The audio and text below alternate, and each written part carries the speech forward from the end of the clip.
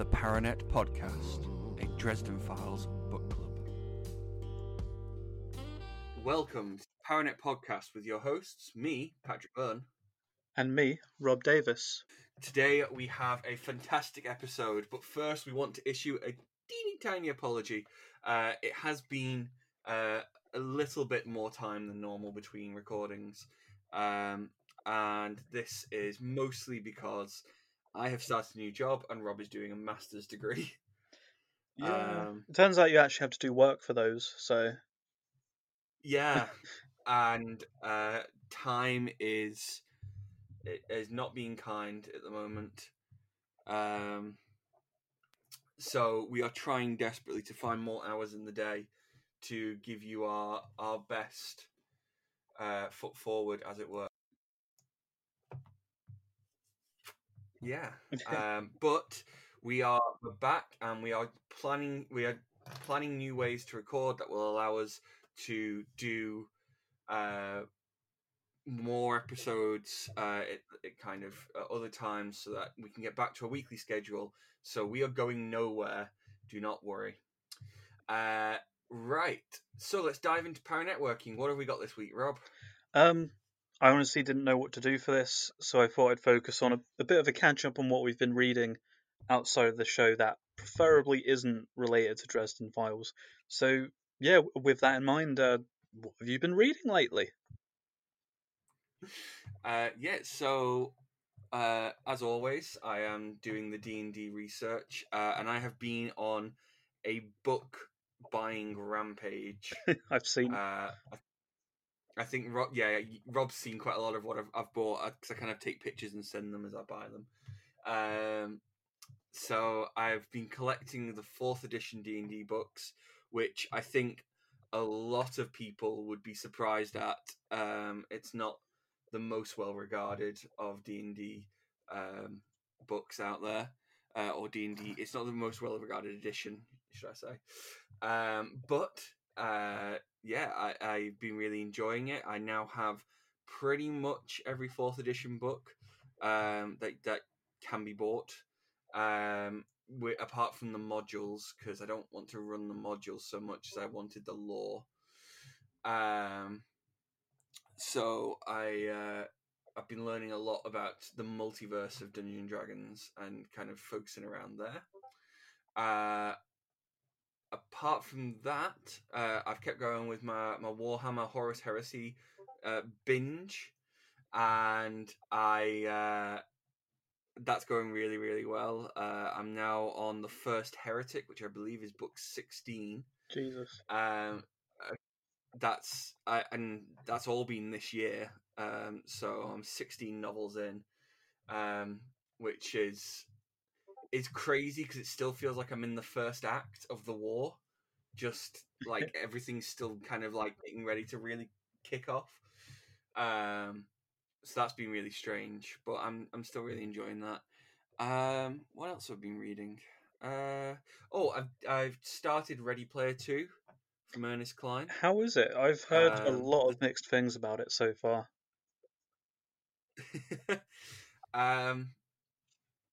It at the moment I'm not that far in, so I won't make any like massive judgments. Yeah. But it suffers a lot with the issue of like a sequel reset, I guess. Yeah. So this is within the first. This I think is actually like a preface, not even the first chapter. Essentially, the book picks up during, like, almost immediately after the end of the first book, and the main character finds a new functionality within the Oasis that he's able to unlock, and at the moment it kind of feels like it's just kicked off. It's like at the beginning of the first book where like it was talking about what the Oasis had done for humanity. It's now what this new functionality has done for humanity, and what effect that's had. So I don't know at the moment, and certain things about some of the characters have reset. Like it's not a spoiler to say that really that in the first, I think it actually is within that preface. Hmm. Um, Parzival and Artemis break up. Fair enough. And so Parzival is kind of reset back to this like loner gamer kind of guy. Um, that being said, all the things that I loved about the first book are back again. So I guess at the moment I've got a very like Ghostbusters 2, Hangover 2 kind of vibe Yeah. of we're just doing the same thing again, but I'm totally up for that. Like there's a new kind of quest, there's a new aspect to it. Um, there's some fun like techie bits going on. So yeah, I don't know. It's interesting. Fair enough. I will eagerly await your review because there's very little good I've seen about it so far, so I've been very, very skeptical. I definitely think if you like the first book, it's got a lot of what the first book Yeah, had. I mean, with the complaints I've seen, it's like all the stuff people are complaining about is present in the first book and his other book, Armada, and that's Yeah, really just pop culture references, I guess. Which I mean, come on, the audiobook done by Will Wheaton. It's that sort of thing. yeah, Like it's Big Bang Theory kind of humor. If that's what you're into, I mean, yeah, I enjoy some of it. Some of it I just enjoy the references. I feel he's very much an author of you know what you're getting if you've already read like Ready Player One. Yeah, So yeah, I feel if you're exactly. going into it, you know what you're going to get, I guess, which is a fun time at the end of the day. Yeah, I mean, sometimes I don't want like to think so much, Yeah, so that's fine. Um, I've got a couple of things kind of on my to read list. Uh, the first one is kind of mental, but I've been playing a lot of Minecraft recently. yeah, Um, with one of our mutual friends, and I found out that the newest Minecraft book is written by Max Brooks, who wrote oh no way, World War Z and the Zombie Survival Guide, yeah, and the audiobook is narrated by one Jack Black. get out, Uh, so I've bought it, and I did not think I would ever read or listen to a Minecraft novel, but I'm gonna give it a whirl with Max Brooks and Jack Black as my co-pilots. I fuck feel it, like it's going to be interesting. yeah, why not? I'm intrigued. I'm not a fan of Minecraft at all, but I am intrigued. Apparently, it focuses a lot on the zombie stuff in Minecraft, so maybe that's why Yeah, they got Max. that would make sense. Yeah, I can run with that. Um, yeah, I'm interested in that. So that's that. The other thing I've got a bit of a comic book pile building now. I've got Empire, which was the big Marvel crossover this year. The X-Men tie-in to that, which I'm looking forward to, which is apparently about the deceased mutants in Genosha coming back to life. Yeah, Um, so I'm looking forward to watching, no, reading that. Uh, I've got Dawn of X Volume 9 and 10. So I'm looking forward to that. And I'm just looking over at my pile. I have Three Jokers, which is going to be that's the first one on my list for this weekend. nice. Um, I cannot wait to read Three Jokers. I don't know what the fan community response to it has been. Nor do I. Um, It's probably the first like comic book in ages where I've just not looked up any reviews, any spoilers, and that's because what it was teased 5 years ago, I think, 4 or 5 years ago, yeah, and it has been a fucking long wait. Jesus Christ. Apparently, it's I do feel like that. Yeah, sorry. I was just going to say that I'm sure I read either on Jeff Johns or I think the artist. I want to say Gary Frank. One of them posted on Twitter that it's been confirmed we're getting a sequel as well. Called Four Jokers. What's better than 3? 4. um. Okay, that in some ways doesn't really make me happy, but in other ways I get it. So Yeah. yeah. I mean, I guess that Yeah, means it and did then well. yeah, I suppose. Um, yeah, I suppose. So how about yourself, Rob? What have you been reading? Oh man, I feel like when I wrote the question down on the notes, I had some really good answers, but now I know I keep hitting a bit of a slump on reading because I've got so much to do for my course, and it's all really dense theory stuff, which I don't want to bore people with on here because it gives me a headache and puts me to sleep at the best of times. But I'm very, very slowly reading Firestarter by Stephen King. Um, and I've been reading that since mid-August, and I keep losing track of it Surely, because surely you mean um, surely you mean The Fireman by Joe Hill. um sadly not. Um, yeah, I mean I recommend the Firestarter. I'm only like 100 pages in. It's taken me this long to get 100 pages in, which is ridiculous. And that's because every time I pick it up, I'll do like 10 pages and then get distracted by another book. A Dresden File book comes out. You know how it works. You start doing a master's degree and suddenly time is gone. Yeah. Um, yeah, other than that, not much. I've been dabbling like in and out of various books. So I've started listening to the audiobook for uh, Barack Obama's new book, um, which I've now just forgotten the name of. Bear with me. I think it's called The Promised Land. Okay. I can confirm that in just a moment when Audible decides to load. For God's sake, Audible. It loads fine all the time apart from now. Um, Yeah. oh my god, come on.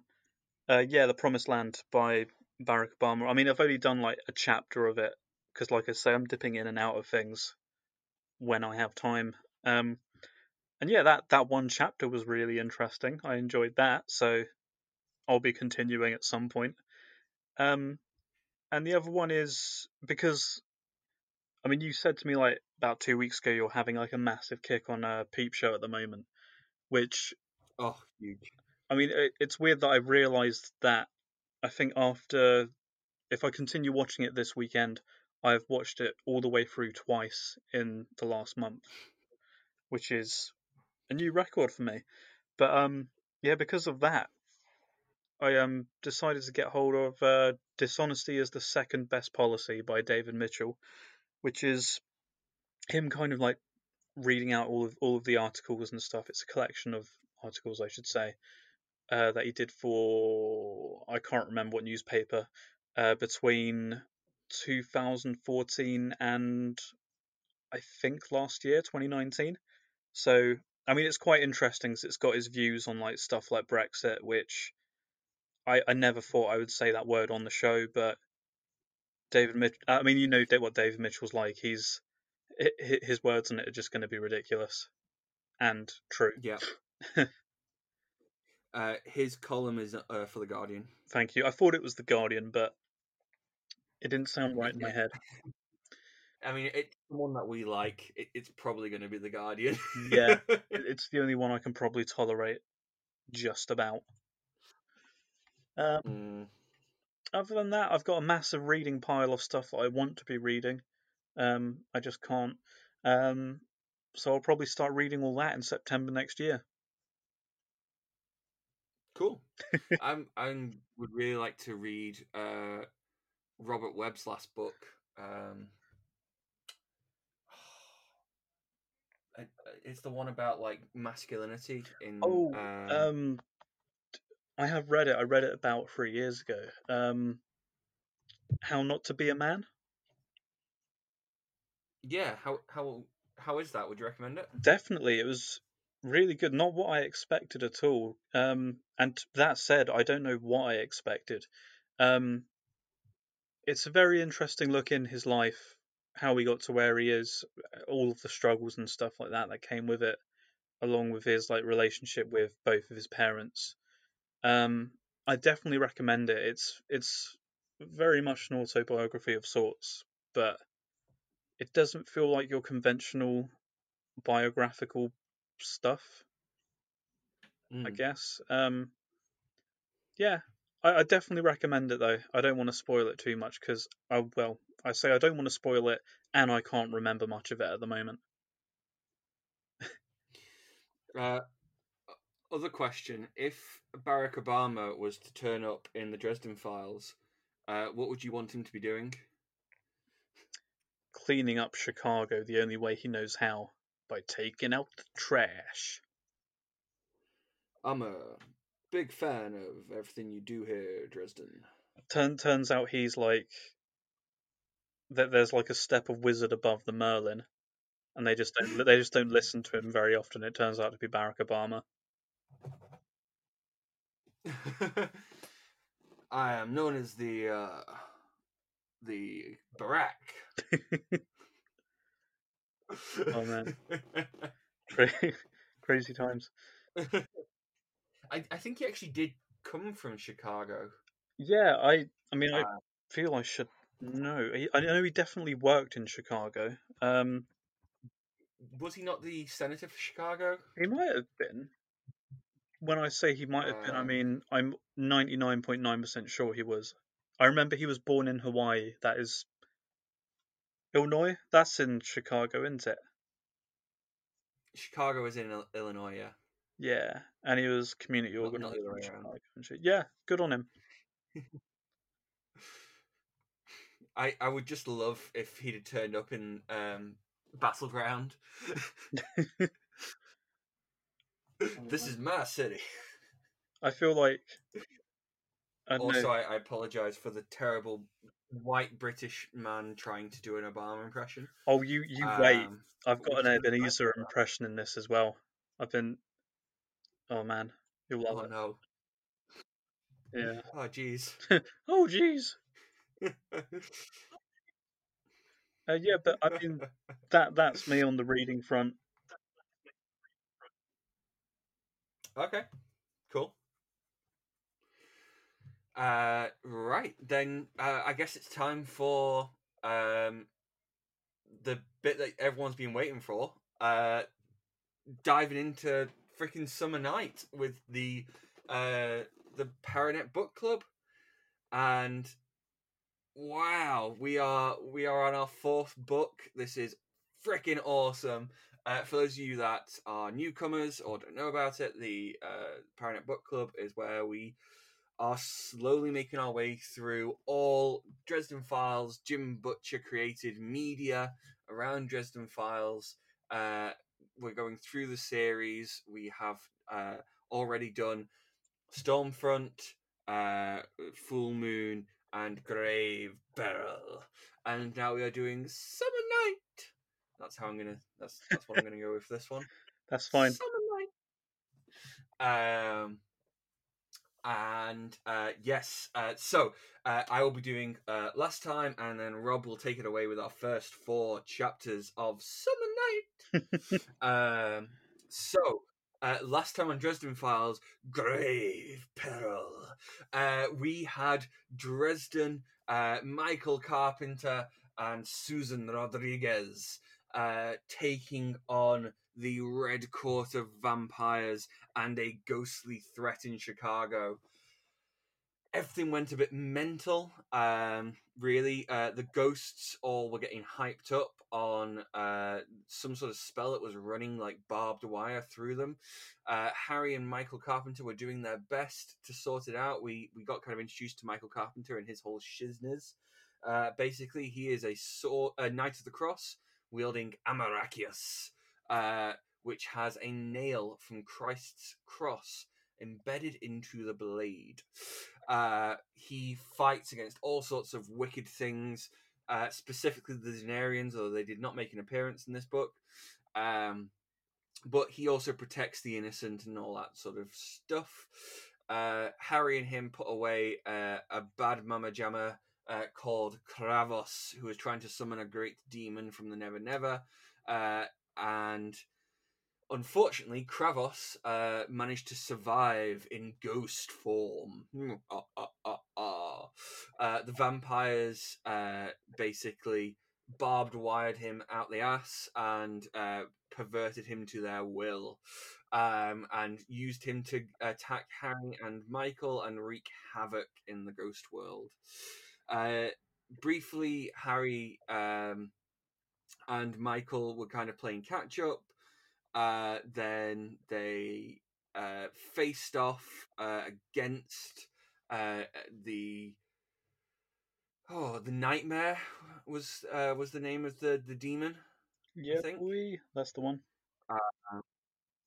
Yeah, they faced off against Nightmare. They Michael lost his sword to Leah the Lananshi, who was Harry's fairy godmother. And then Harry, Michael, and Susan went to a party at Bianca, the head of the Red Court in Chicago, her like estate. The party was superb. We met Ferrovax, a great dragon, and also Thomas Wraith, who will be a bigger character going forwards, who is the kind of son or princeling, I guess, of the head of the White Court, another court of vampires that specialize in leeching off emotions, colloquially known as sex vampires. Um, Everything came to a head at the party, and Michael's sword was going to be broken by the head of the Black Court, Marthra. Not the head, she's like a countess, I guess, but a high-ranking member of the Black Court. And Bianca working together, we're going to break Michael's sword by using it to kill an innocent. Everyone kicked off because ain't no one having any of that shit. And Susan Rodriguez and Thomas Wraith's partner, Justine, both got taken by the vamps. Thomas, Michael, and Harry rallied, however, and staged a daring rescue through the Nether Nether into Bianca's manor. Harry was the only one to make it through because Leah the Lananshi stopped them and tried to take Harry. When he got there, Harry found that Susan had been bitten and that Justine was essentially like a heavily mentally ill sufferer patient in without any medication and in great distress. Harry tried. He successfully defeated Kravos and staged a daring escape with Susan and Justine. He was confronted by the Red Court and Duke Ortega, a kind of Red Court noble, I suppose you would call it, who was basically presiding over events playing out as Bianca was trying to trap Harry into starting a war with the vampires, or more threatening to start a war with the vampires if Harry did anything. Harry, in the end, decided, fuck it, let's just do this, and kicked off the war by essentially turning the spirits of everyone Bianca had killed at her manor against her and her vampires in this huge necromantic, ectomantic cataclysm, which was this incredible swirling vortex of ghosts let out everywhere. Unfortunately, that also kicked off the war with the vamps. They weren't too happy, and we ended the book with the White Council saying that they were coming to Chicago to find out what the hell Dresden had done. And that's where we start Summer Night. Yeah. Intense. I mean, I'm not going to say Summer Night like that. I don't even I can get that high. I'll practice and do it next week. It's okay. Cool. So yeah, with chapter 1, the opening line to this I absolutely loved.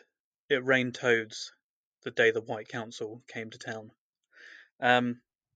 Yeah, so Harry begins investigating the toad rain. We catch up a bit with Billy Borden, who you might remember as the werewolf from Full Moon. Mm-hmm. He's been kind of keeping Harry updated on weird and magical stuff.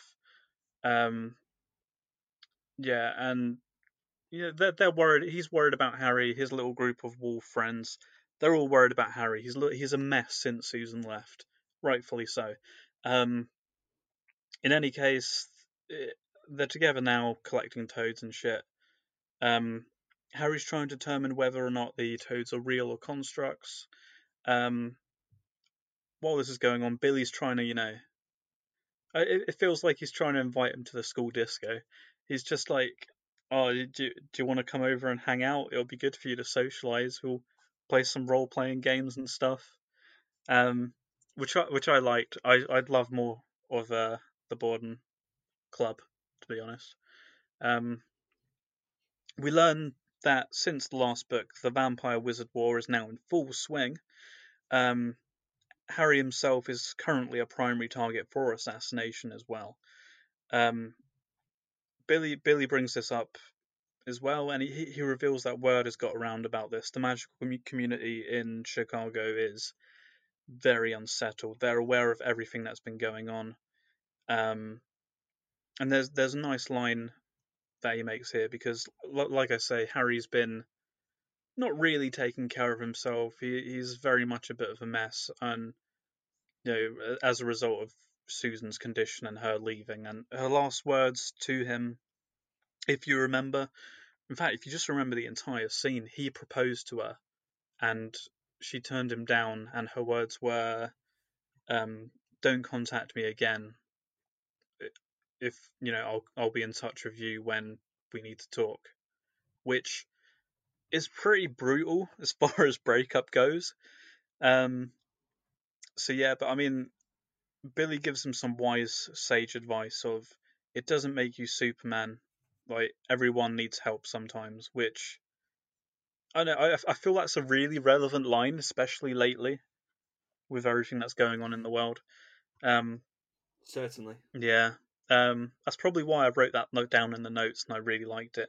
But yeah, moving on from there, Billy's been kind of keeping tabs on Harry's clients, his mail down at his little office. Um, and yeah, he's booked up a meeting for him with Miss Somerset, which Harry's annoyed with because the meeting's like in the next hour kind of thing, and he looks like haggard as shit. So professional, I guess. And at this point, Harry and Billy come under fire by gunmen and are also attacked by a vicious ghoul. This turns out to be an assassination. Can't even say it. This turns out to be an Assassination. assassination attempt, and there's a bit of a battle that goes down here, which is pretty intense for the first chapter. Um, in any case, Harry takes out the ghoul. All is resolved, and he decides to leave the toads. And Billy's like, "Oh, what? How? What? Why?" And he's like, "Because when we were attacked, the toad pissed in my hand. It's real." Um, yeah, we roll on to chapter 2. Um, Harry drops Billy back at home, and yeah, he's looking in the mirror, like the car mirror, and deciding, I do look like shit. I should probably clean myself up. But I don't have time because I have to go to this meeting. We find out as well it's been 9 months since the events of Grave Peril. Um, in that time, Harry has been spending a lot of time in his lab with Bob, um, kind of continuing what he vowed to do at the end of the previous book, which is find like a way to suppress the vampire gene, I guess, in Susan, or try and create a vaccine for it. Um, I think it's fair to say he's not had any luck with that. Um, yeah, in any case, he buggers off to his office for the appointment. And when we get there, we meet the client, a stunning white haired lady. Given the state of the office and his appearance, she's very much in doubt that Harry can be of any use to him. Sorry, any use to her. Um, she Yeah. mentions that she's aware of like how wizards work. She's aware of the soul gaze and all that kind of jazz. And insists that they do a soul gaze because it's probably the only way that she can tell that he'll actually be of use to her. And Harry's like, yeah, sure. Let me just get my pen and paper out the drawer. And he pulls a bit of a Han Solo and pulls a gun on her. Um, Demands that, put your hands on the desk, and he pulls out an iron nail and just rolls it towards her hand. And it's not until it gets within reach of her fingernail that she reacts to it and pulls her hands back, revealing that she's a fairy. Uh, this test is enough for the client to decide that Dresden is still in a really good mental state and is good enough to help her with her quest, I guess you could say. Um, the client tells Dresden that he has no choice but to help, and Dresden's kicking up the whole thing. Like if you remember the previous book, he came to an agreement with Leah, the Lianchi, whatever you want to call her, that he's got a year. What is it? A year and a day until she can, come back and try and claim his soul or whatever. Um, and the client Yeah. reveals that she has bought his debt from the Lianchi and begins to prove this by asserting her power over him, forcing Harry to grab a letter opener, steel letter opener of that, so it's gonna fucking hurt, and basically stab himself in the hand. Which, if you've ever done that with a letter opener, I haven't. It's probably painful. Who knows? Um, and then we get the tasty, tasty, tasty reveal of who the client is. And again, I've written down the name here. The quote, sorry. I have many names, but you may call me Mab, Queen of Air and Darkness. And then we roll into chapter 3. Um, Dresden shows he is scared, and with good reason. The Queen of Air and Darkness is not someone you want to trifle with at the best of times. Um, and she states that he is very wise to be afraid of her. And there's a line here which, I mean, I think it's interesting that he throws this line out in relevance to where we are now in the series. But he makes it clear that at his current power level, doing anything to her with his going all out with his maximum amount of power would do absolutely fuck all to her. It might rustle her hair if he's lucky, but yeah. But in any case, despite stabbing himself in the hand and all that, he still refuses to help. Which, I mean, I guess I would refuse out of anger, but I'd probably Yeah. reluctantly refuse and tell her to go fuck herself at the same time. Um, at this moment, Mab offers Harry a deal. If he completes any 3 tasks given to him by her, she will fulfill his debt, freeing him of his previous contract with the Lianchi.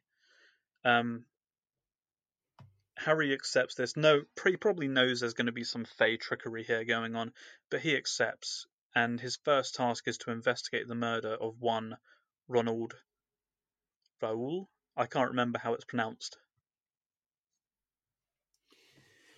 Uh, yeah, that sounds about right to me.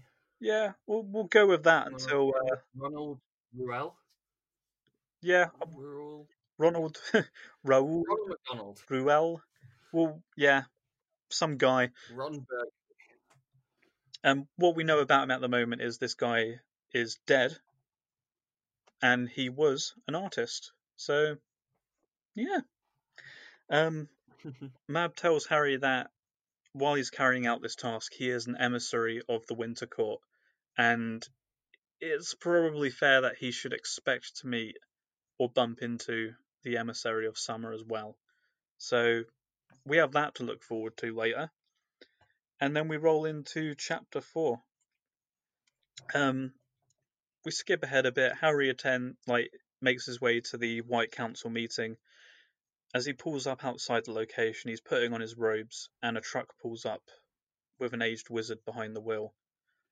Hoss, good to see you again. And it's Ebenezer fucking McCoy, Harry's mentor after Justin Dumont. How was that, by the way?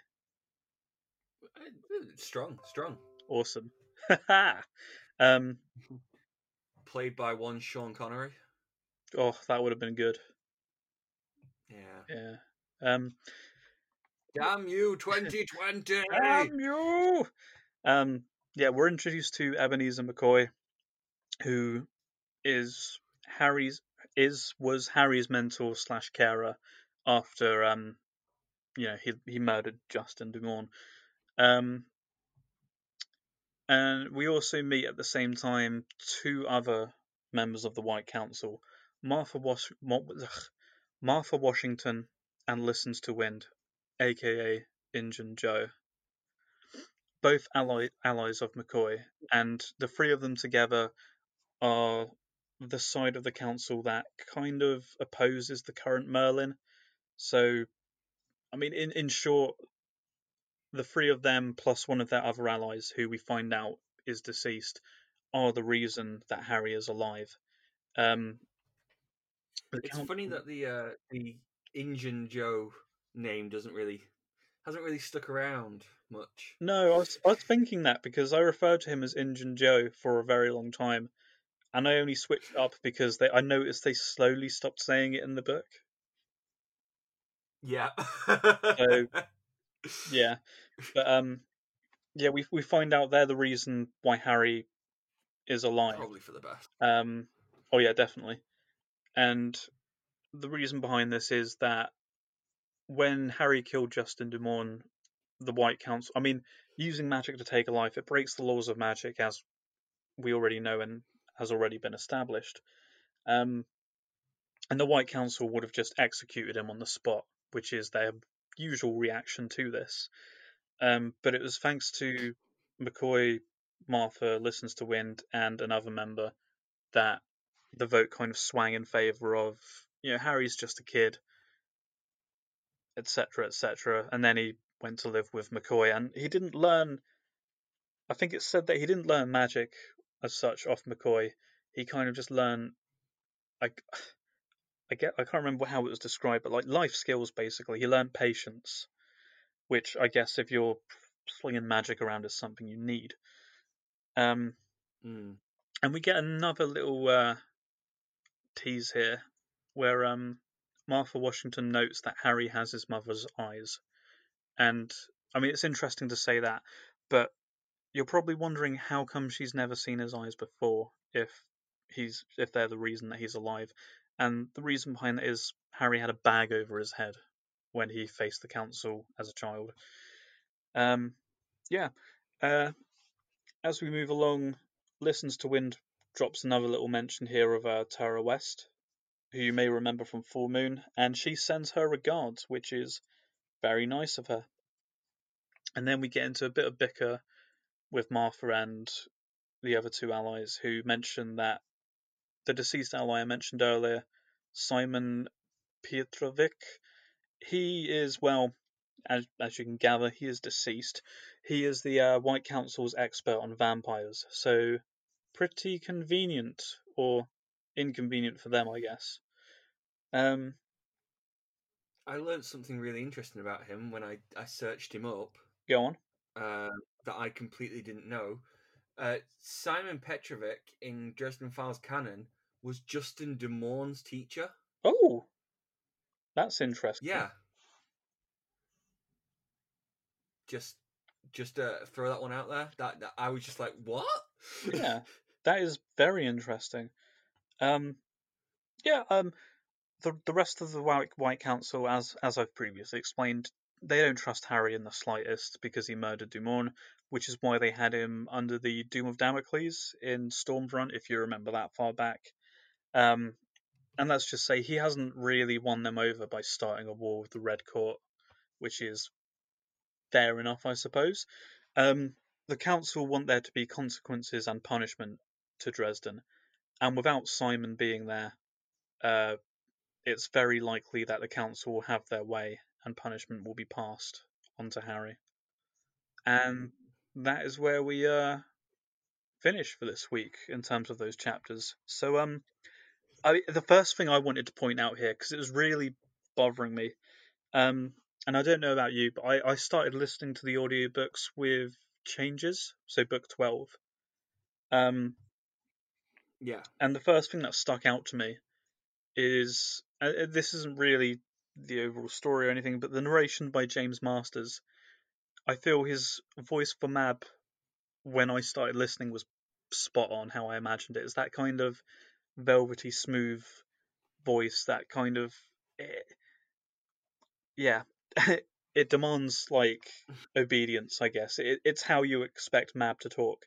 Whereas here, he's given her a bit of a Russian yeah. accent, and I mean, I quite like it anyway, but at the same time, it just really threw me off. Yes, I know exactly what you mean. Um, it's a choice. Yeah, I mean that's something you've got to take in mind, I guess, going forward. Like, I guess the more he does the characters, the more kind of into it he gets, and he settles on how they're meant to sound or how he thinks they should sound. So I know it wasn't really I think a massive deal. I just found it interesting that she had a Russian accent. I think accents and nationality are really interesting in voice acting and acting in general, really, because when you're first introduced to a character, it's something that you really pick out Yeah, and notice, and then it's something like that can very quickly fade into the background. Um, so I guess he must have made a conscious choice to make her Russian there. But I guess as you get further into the character, those surface level things kind of you kind of move past that and just start to focus in on what their actual personality is like. And yeah, um, I wonder if it's down that sort of route. It's an interesting point though. yeah. I mean, Um, I yeah, I think Mab in general is just a fantastic character. yeah. What did you think of her first appearance here? I love the mystery that they kind of put around I her. mean, She is. that's kind Go of ahead. what I liked about the Russian accent actually, because I remember it being Mab, but like I say, because I didn't listen to the audiobooks until much later in the series, when it had the voice that wasn't the voice he uses for Mab later on, I was then in a lot of doubt.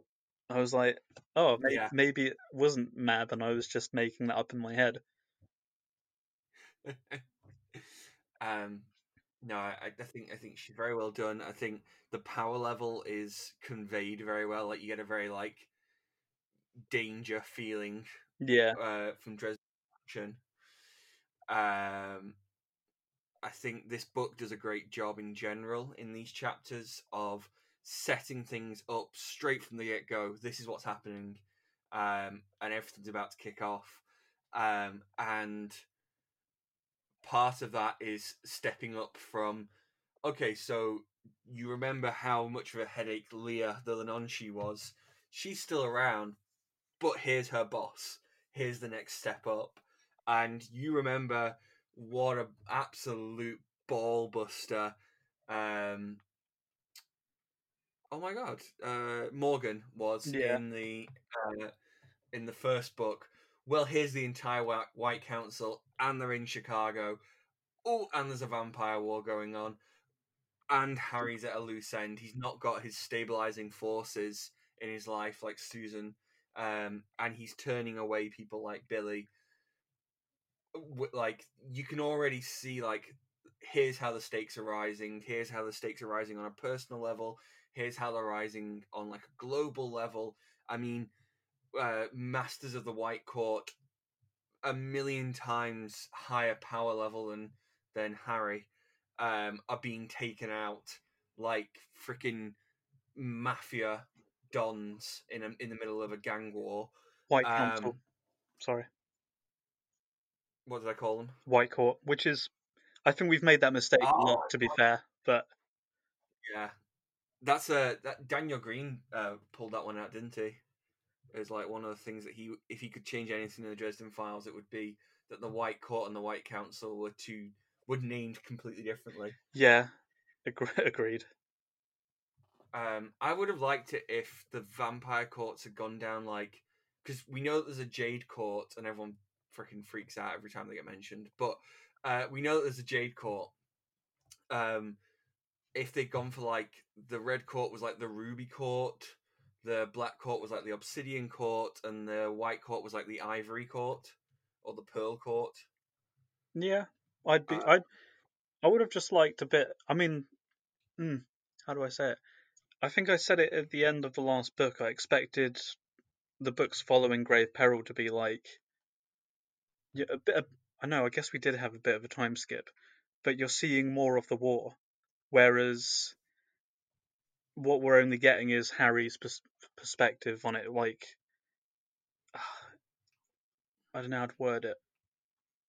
Like you're hearing about key events, like I know the Red Court vampires bomb like a White Council headquarters in Utah or somewhere like that, and yeah, you hear about it through Harry, who's hearing about it through some random ass wizard. And I guess I expected him to be like the next couple of books are just Harry just endlessly twatting vampires with his staff. And I mean, I'm kind of glad that's not what we got. I I like I mean like I said last time about how I feel about it's like um a wartime film noir like Casablanca or something Mm, where uh the war is just something that is happening that is generating more peril and drama but isn't the focus of the plot, I guess.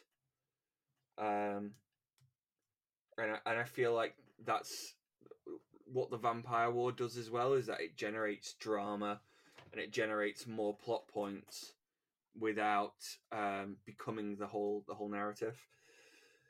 But absolutely. I know what you mean.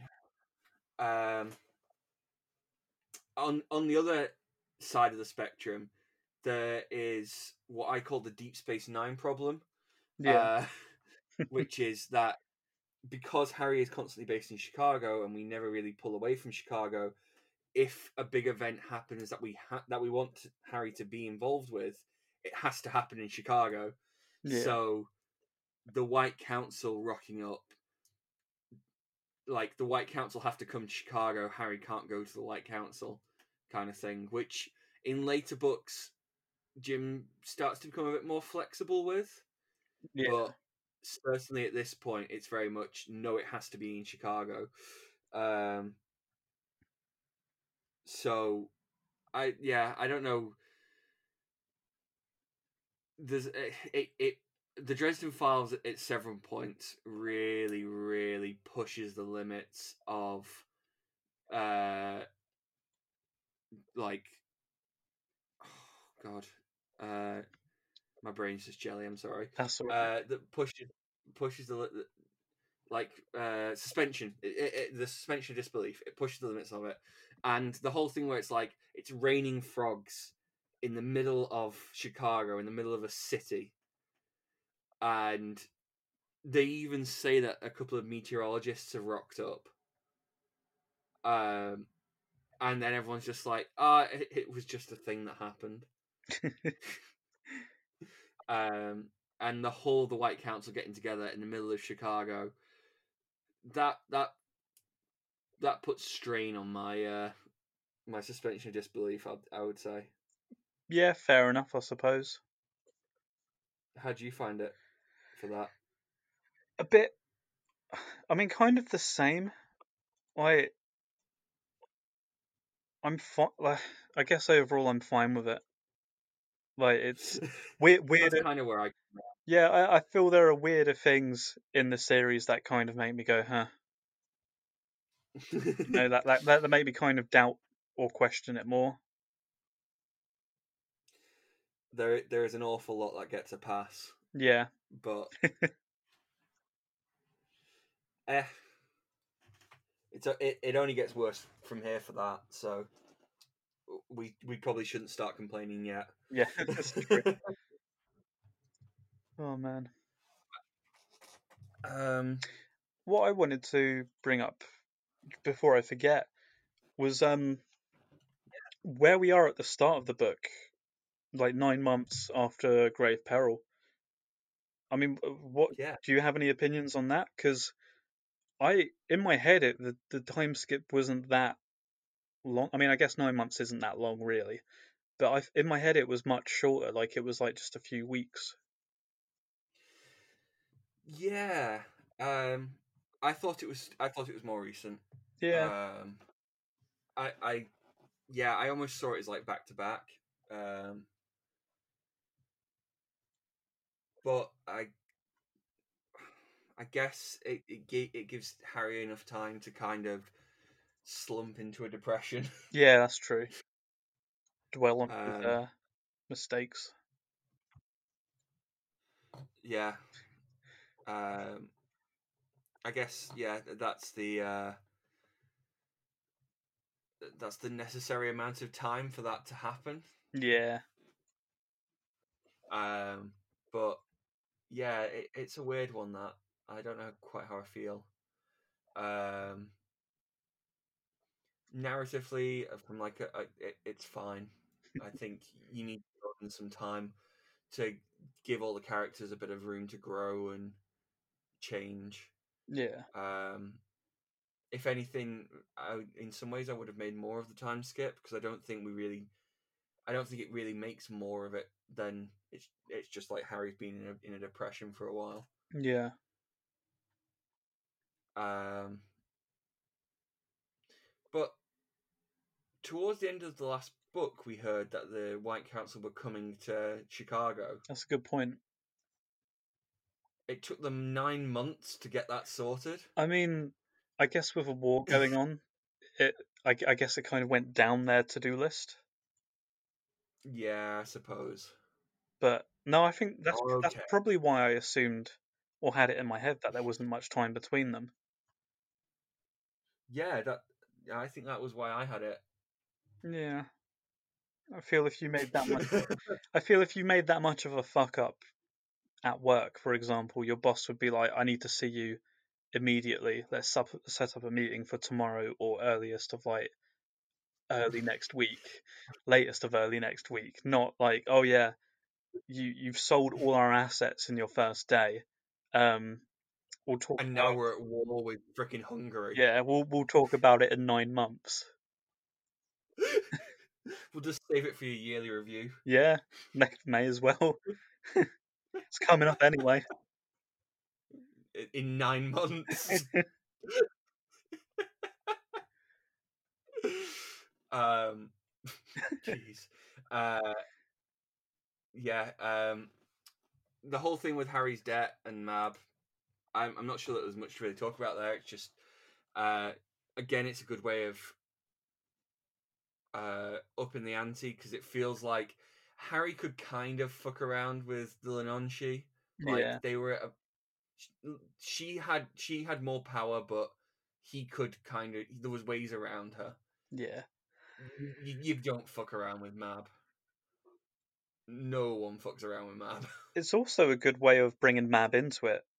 Like having her first appearance being her kind of establishing that Harry's life is in her hands kind of thing.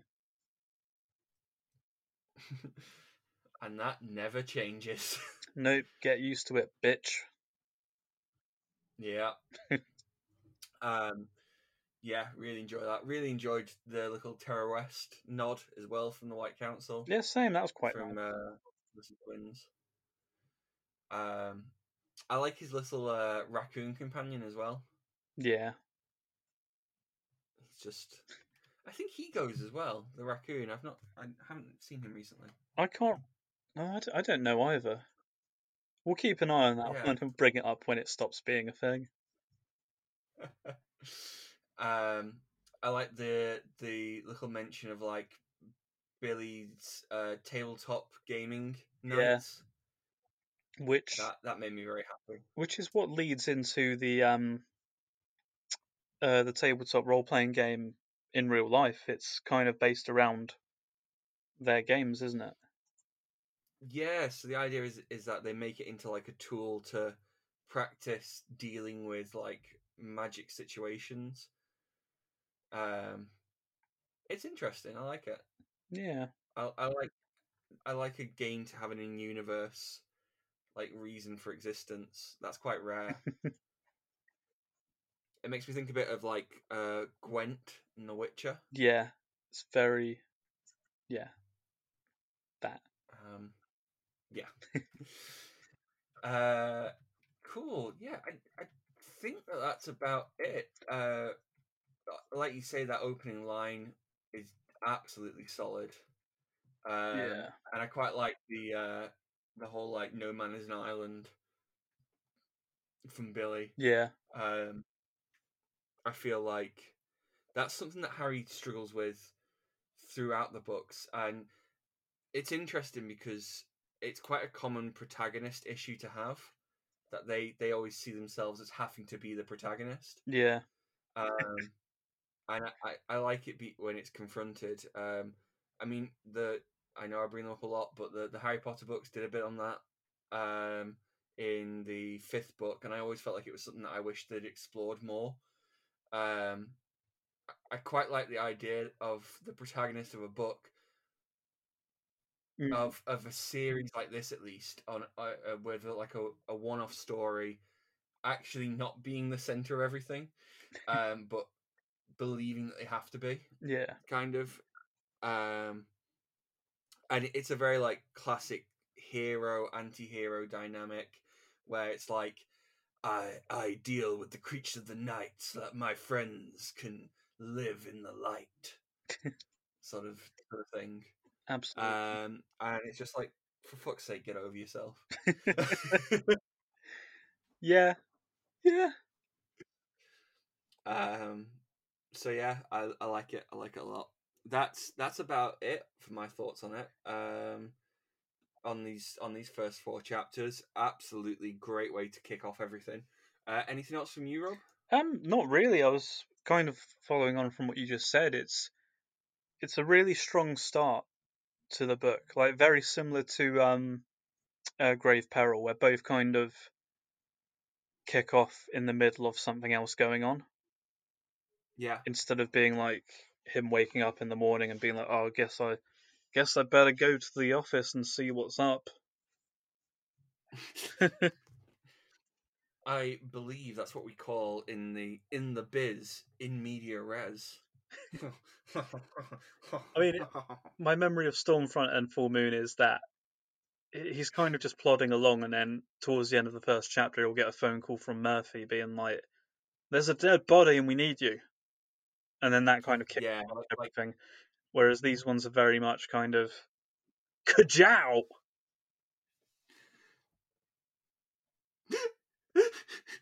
I couldn't resist. Instead of going from A, B, and C, it goes from A, yeah, and then to Z, and then back to B.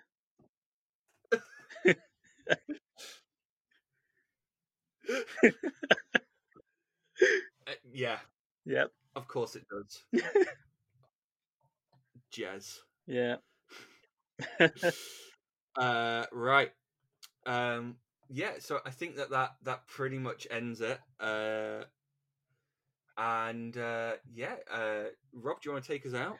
Yeah. As we stated at the start, we apologise for the delay. We do have lives, surprisingly. Um, and as always, thank you for all the support. We've crossed over 3,000 downloads, which again is it's not quite 9,000, but we're getting there. Um, As always, share, follow, subscribe. We're on Spotify, iTunes, Podbean, you name it, we're there. If you name it and we're not there, let us know and we'll sort that out. Follow Yeah. us on the social medias, the Facebook, the Twitter, and the Instagram. And also, we have an email address in the description if you just want to send an email instead. Yeah. Yeah, if you want to chat, I'll chat. I like to chat. Yeah. Can be about Dresden, can be about how your day's going. You know, just Yeah. get in touch. Yeah, and next week we'll be I want to make doing friends. chapters 5, 6, 7, and 8 of Summer Night. And yeah, crack open a can of Coke, baby, because you've been listening to the Paranet podcast with your hosts, me, Rob Davis, and Me, Patrick Lunn. we will see you next time. Bye bye. Bye.